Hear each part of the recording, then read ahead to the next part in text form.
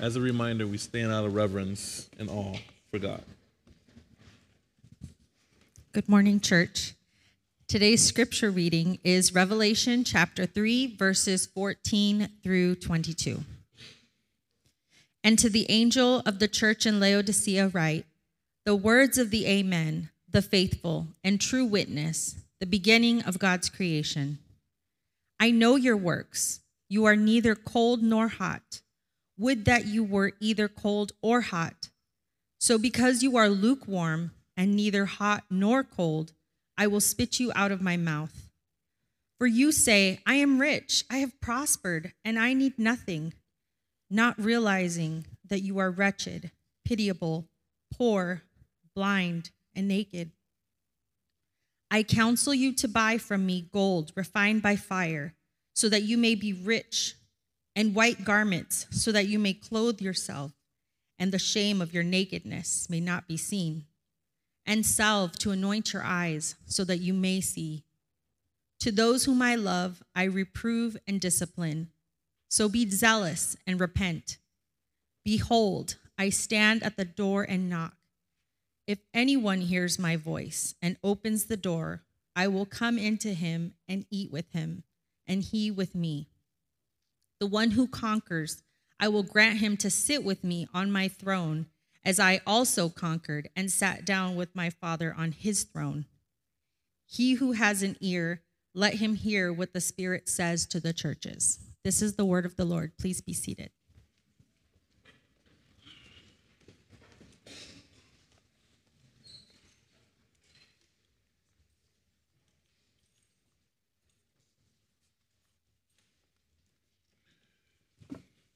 Good morning.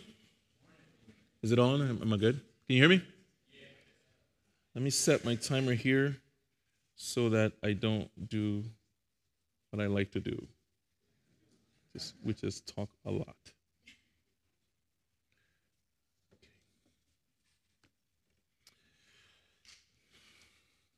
My name is Marcus, and I'm one of the pastors here at Redemption. If you're new,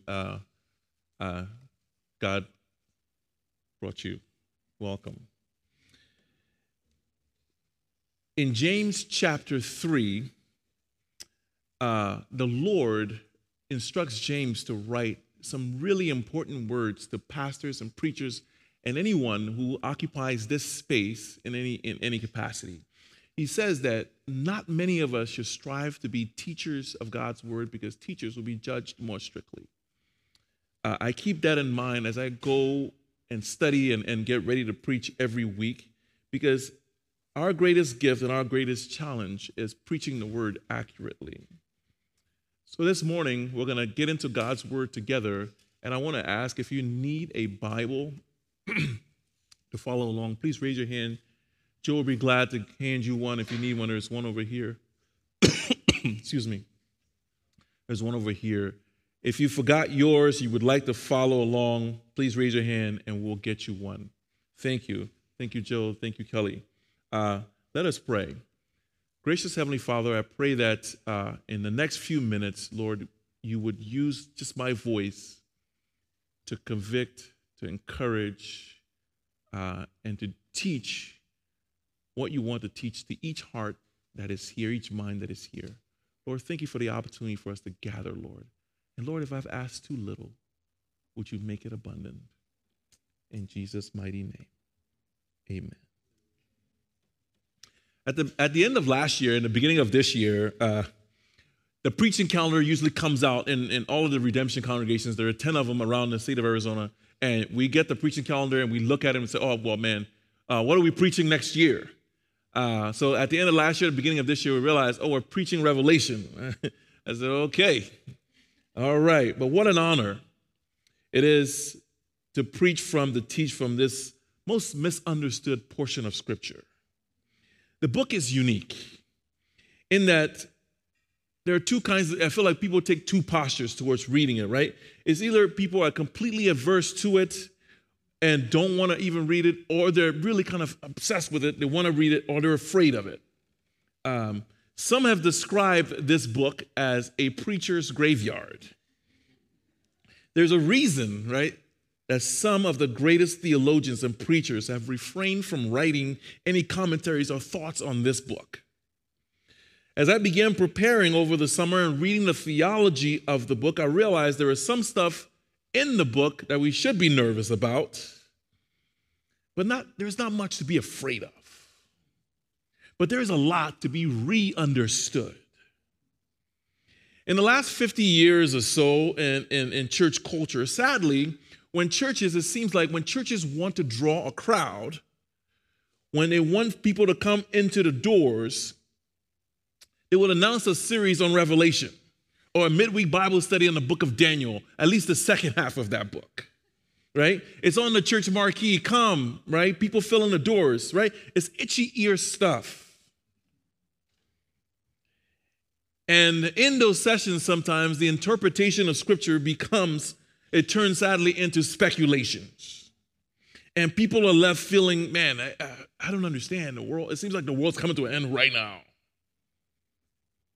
This has led to wars, the predictions of wars, antichrist figures. Maybe is this politician or is that politician? Is this country? And speculation kind of runs amok. I'm going to date myself real quick. The year was 1999. If you remember what was happening in that year when we were all nervous that the world was coming to an end, right? It was Y2K and our computers were supposed to crash and our lights weren't going to work. Our water system wasn't going to work and everything was going to go into just chaos. The world was ending. That year, I went to more special services with preachers who were predicting different things, and I left all of those places confused. I remember one night I was sitting there watching this dude, and he was just talking about, this is going to happen, you better be ready. And I saw this, and it's coming, it's definitely going to happen. I gave my life to the Lord a lot that year. More than any other year. I went to church on December 31st of that year. I got a fresh haircut, and I was ready because the Lord's coming. You got to look good, right? This is it. I was all dressed up, ready to go, All those speculations were inaccurate. The church's witness was scarred.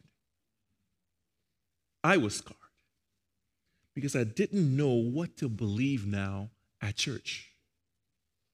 See, that's the risk we run when we dabble in speculation.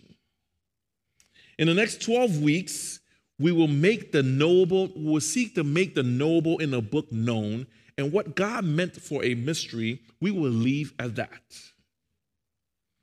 Our hope is that by the end, you will be neither unhealthily obsessed with the end times, nor will you be afraid to open the book of Revelation and read it. I remember one time I was at a church and the pastor's wife and her friend were going for a walk, and they usually walk like at lunchtime every day to get some exercise in. And I remember they were having a conversation, and I overheard the two women talking, and one of them said, I don't ever open a book of Revelation because every time I turn a page, something grows another head. I hope you will leave this series with a framework that is more theologically grounded and less speculative. I have titled this morning's sermon, my brothers and sisters, this morning, Church, Please Listen. Meet me in chapters 2 and 3. We'll kind of cover the whole thing. It's a big chunk of scripture, so I'll point out a few things as we go along. We'll try to cover as much as we can. The letters to the 7 churches. Thank you, Christina, for reading. At this point in church history, it's about 50 or 60 years after Jesus' resurrection, and the good news of Jesus Christ is spreading. People are coming to faith in Jesus, and church communities are sprouting up like weeds all over the Middle East. Some of these churches are doing very well, and some of them are not. John, who is our writer here, is one of Jesus' disciples, and he's on the island of Patmos in the Aegean Sea when he receives a vision from God.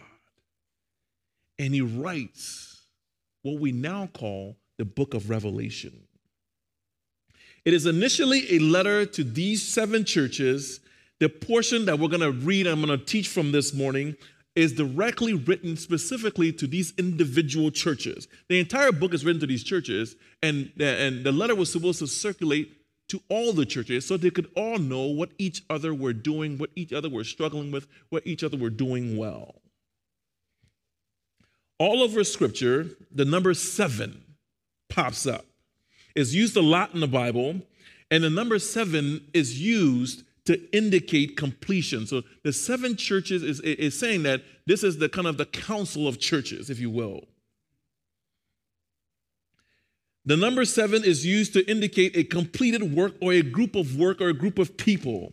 It echoes, pay attention now, the work of God in Genesis chapter 1 and 2. When God created the heavens and the earth and he rested in 7 days, indicating completion. He brought everything that we know into existence in those 7 days. These letters are to the churches in Ephesus, Smyrna, Pergamum, Thyatira, Sardis, Philadelphia, and Laodicea. The structure of the letters. I'm going to walk through the structure. Can you throw that up there for me? Thank you. All of the 7 letters have this structure. The first part of the letter, Jesus tells the church who he is uniquely. He introduces himself. He says, let me tell you who I am. This is a characteristic that I hold. The second part of the letter that usually begins in these 7 letters with, I know you, is usually an affirmation to the church, the things that the church is doing well. As you read along in those letters, you'll come across a but I have this against you. That is usually a rebuke. This is what the church is not doing well. And then the fourth part, as God always does, he calls the church to repentance. And then he closes out, as the French would say, faites attention, pay attention. Have ears to hear. In these letters, I must point out that the letter to Smyrna and the letter to Philadelphia have no weaknesses. These churches are doing great. The 7th church, Laodicea, has no strengths. As they would say, they ain't doing good. So let me show you what these letters have for us in 2023. All the letters, like I said, Jesus describes who he is uniquely. Let's begin in chapter 2, verse 1. He says, to the angel of the elder, to Ephesus, Jesus says, Jesus is him who holds the 7 stars in his right hand, who walks among the 7 golden lampstands. By the way, lampstands there is symbolic of the churches. So when Jesus is walking through the 7 lampstands, he's walking through the 7 churches, amongst the completed churches. The churches are lampstands. Jesus is the light. To Smyrna, he says, he is the first and the last, the one who died and who came to life. To Pergamum, he says, he is the one who has the sharp 2-edged sword. To Thyatira, he says, he is the one who has eyes like a flame of fire. To Sardis, he says, he is the one who has the 7 spirits of God and the 7 stars. To Philadelphia, he says, he is the Holy One who has the key of David, who opens and no one can shut, who shuts and no one can open. To Laodicea, he says, he is the Amen, the faithful and true witness, the beginning of God's creation. Here is the juice, church. Here's why this is important. It corresponds to what each church is struggling with. So Jesus' description of himself satisfies the need that they're wanting. The structure of the letters depicts, pay attention, the gospel of Jesus Christ.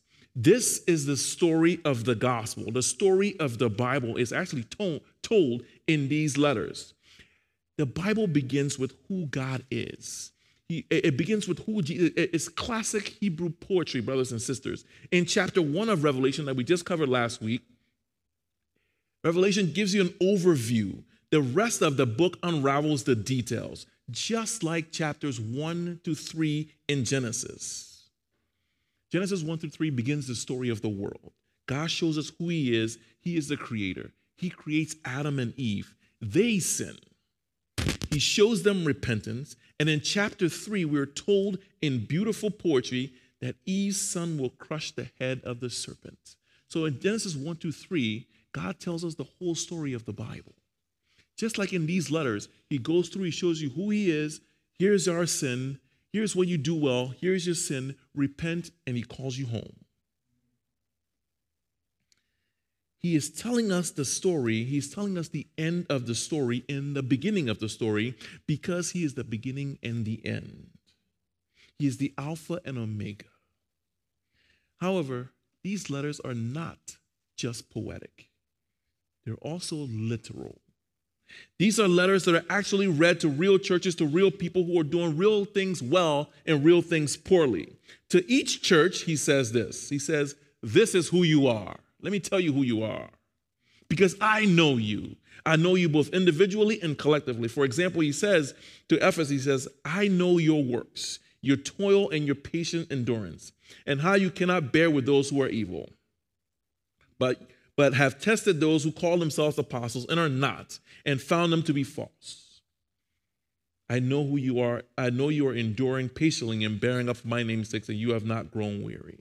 To Thyatira, he says this, I know your work, your love and faith and service and patience and endurance, and that your latter works exceed the first.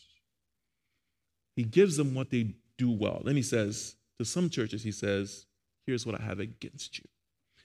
Can you imagine? You're standing before the face of God, and God says, this is what I have against you. Your legs will probably turn to noodles. Some of these are stinging rebukes against these churches. To Ephesus, he says, but I have this against you. You have abandoned the love you had at first. To Laodicea, he says this in 3:15, he says, I know your works. You are neither cold nor hot. Would that where you are either cold or hot. So because you are lukewarm, neither hot nor cold, I will spit you out of my mouth. The weaknesses of these churches, brothers and sisters, is their temptation to assimilate to the cities that they're in, to the context that they're in. The temptation to fear, the temptation to cave into the culture around them, right?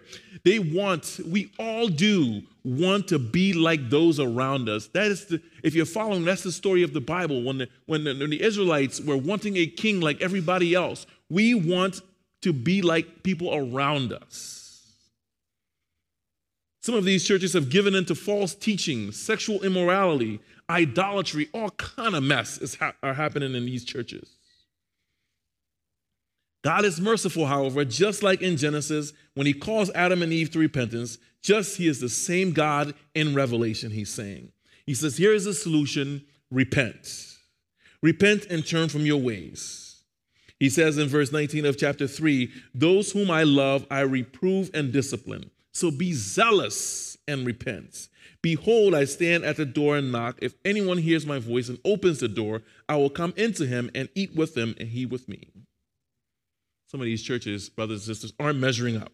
They're just not. Here's the interesting thing. I don't know if you've noticed about churches. They're not buildings walking around doing stuff. They're people. They're made of people. Churches, at least the ones that I've been to, people are in them, right? Living people, right? Who are sinful, who are afraid, who are keen to self-preservation in a sense, right? We are desperate, wanting to be liked or loved by our peers in society. We are prone to assimilation and needing acceptance, both individually and collectively. As I walk through this, brothers and sisters, what's coming to your mind? As I read this, what's coming to your mind? Is the thought in your mind is, man, I think that's us. Some of these things I read about these churches, that's some of the churches I see. To what extent does this situation fit our churches individually in the church today?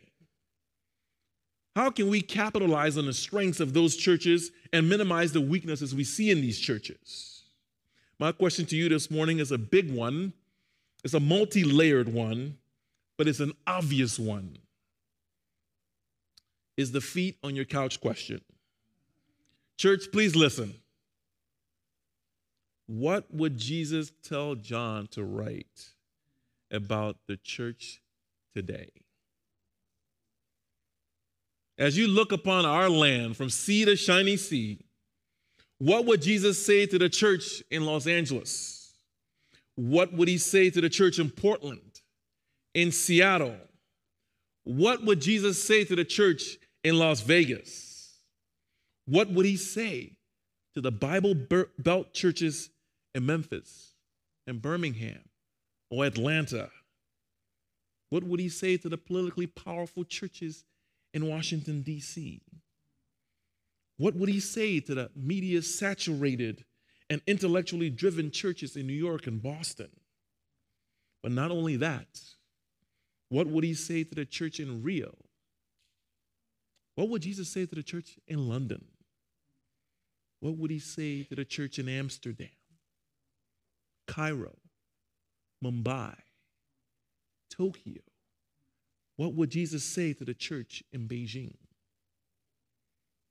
Last but not least, my brothers and sisters, what would he say to the churches in our city? Tucson. What about the church that meets at 6th Avenue and 13th Street? The church that meets at Safford School? What would Jesus say today, my brothers and sisters, to the American church, of which you and I are a part of? I believe he will write a similar letter. A letter that may go something like this. Bear with me. To the elders of the church in the United States, the words of Jesus, the great and wonderful counselor, the King of Kings, the bread of life, the Son of God, and our first love.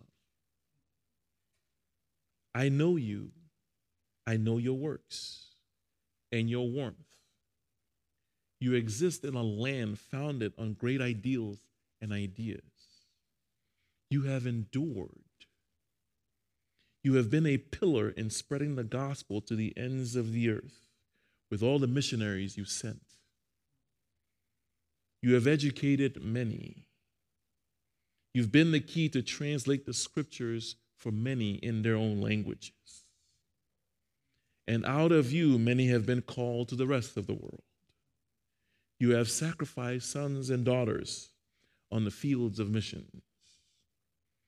Out of you, America, have come great churches, theologians, pastors, preachers, priests. But then I believe he would say this to us. But I have this against you.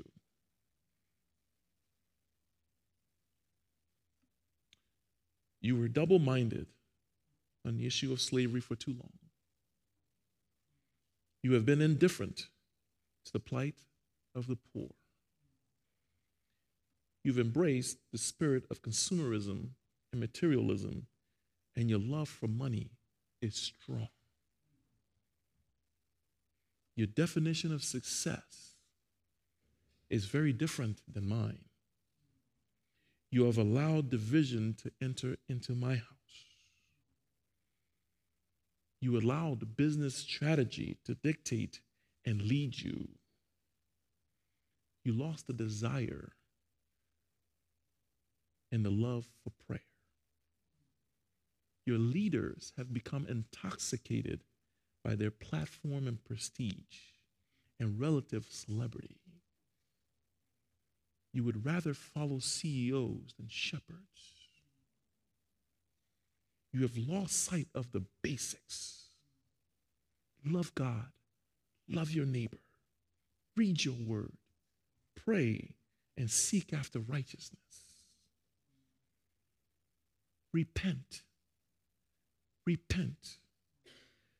Repent of your indifference to the poor. Repent of your racism. Repent of your love for money. Repent of your love for false gods and idolatry. Repent of your celebrity worship. You live like orphans when you have a loving Father. He who has ears, let him hear. We have lost our way.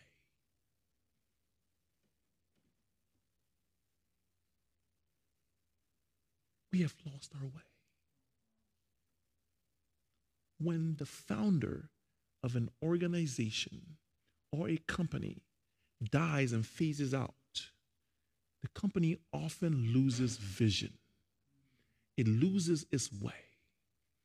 When the founder of something who has the fire and the vision walks away or, like I said, dies, it loses its vision. It turns into something that the founder never intended. If you don't believe me, read the history of Harvard University. It was established to train and teach clergy. You had to sign a statement of faith to go to that school. Years later, it is not what that is now. If you don't believe me, read the story of the YMCA, the Young Men's Christian Association. Now it's just called the Y. And I want to ask them why.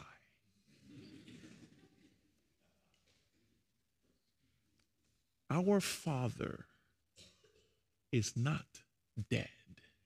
It's what I'm trying to tell you. We cannot lose our way. Our Father, the author and founder of our faith, is not dead. He's alive. He rose from the grave. So why do we pretend like our Father is dead and we have lost our way? Somebody's hearing me this morning. Sisters and brothers, our land needs the church more than ever. Church, please listen. Let me say this to you this morning, my brothers and sisters. When you hear this, before you go off and say, you know what, we've got to do better in the church. Well, I'm going to put some perfume on my church. I'm going to put some cologne on. I'm going to give the church a first metaphorical haircut and make it look good from the outside. I want to inform you that the church is always in need of correction. The church is always in need of affirmation. The church is always in need of repentance. The church is always in need of motivation. The church is always in need of the fire of Christ. We are just the lampstand. We are not the light. Jesus is the light. In his great book, Reverse Thunder, Eugene Peterson, who passed away a little while ago, he was a pastor of Christ the King Presbyterian Church, says this about the church, and it's so beautiful, and I'll paraphrase this. He says this: the churches of Revelation show us that churches are not Victorian parlors where everything is always cleaned and picked up, ready for guests to come in. The church, they are messy family rooms. Things are out of order. The church is not a showroom. They are living rooms, and if the people living in them are sinners, there will be clothes scattered all around. There will be spills on the carpet, fingerprints on the walls. However, Jesus insists on calling sinners and not the righteous to repentance. Churches will remain that way, in a sense. In Revelation, he says, John sees churches as lampstands, as places and locations where the light of Christ is shown. They are not in themselves the light. There is nothing, he says, particularly glamorous about churches. Nor, on the other hand, is there anything particularly shameful about churches. Churches simply are. As I close this morning, I want to remind you of the purpose of church. The purpose of the church. The purpose of the church, my brothers and sisters, is to transform people. It's to transform people through discipleship. It's to transform people who transform families, who transform communities, who transform cities, who reach the ends of the earth with the good news of Jesus Christ. I want to remind you this morning of the last words of each of these letters that we're looking at, and you can read them this evening before you go to bed. The last words of each of these letters are warnings and encouragements to us. These words are prophetic words that are not just to those churches, but to us today. These letters were written not directly to us, but they are for us. It's a warning. Every one of these letters ends in this refrain: he who has ears, let him hear. It's a warning, my brothers and sisters, against assimilation. It's a warning against laziness. It's a warning against the sleepy, comfortable Christianity that we've come to just to be. It's a warning against false teachers and false teaching. When you read Revelation, remind yourself, my brothers and sisters, that you're not on the prediction committee, you're on the welcoming committee. You're on the watch and pray committee. You're on the witness and discipleship committee. You're on the love your neighbor committee. And those committees meet in places where sinners are, because we're all sinners, saved by the grace of God. We're always in need of hearing the gospel of Jesus Christ. My brothers and sisters, let him who has ears, let him hear. Please listen. The church needs affirmation. It also needs rebuke. The last words of all of these 7 letters to these 7 churches is, he who has ears, let him hear. This phrase is a prophetic warning for us, brothers and sisters, to open our minds and our hearts to kingdom truths, not to itchy ear predictions and speculations.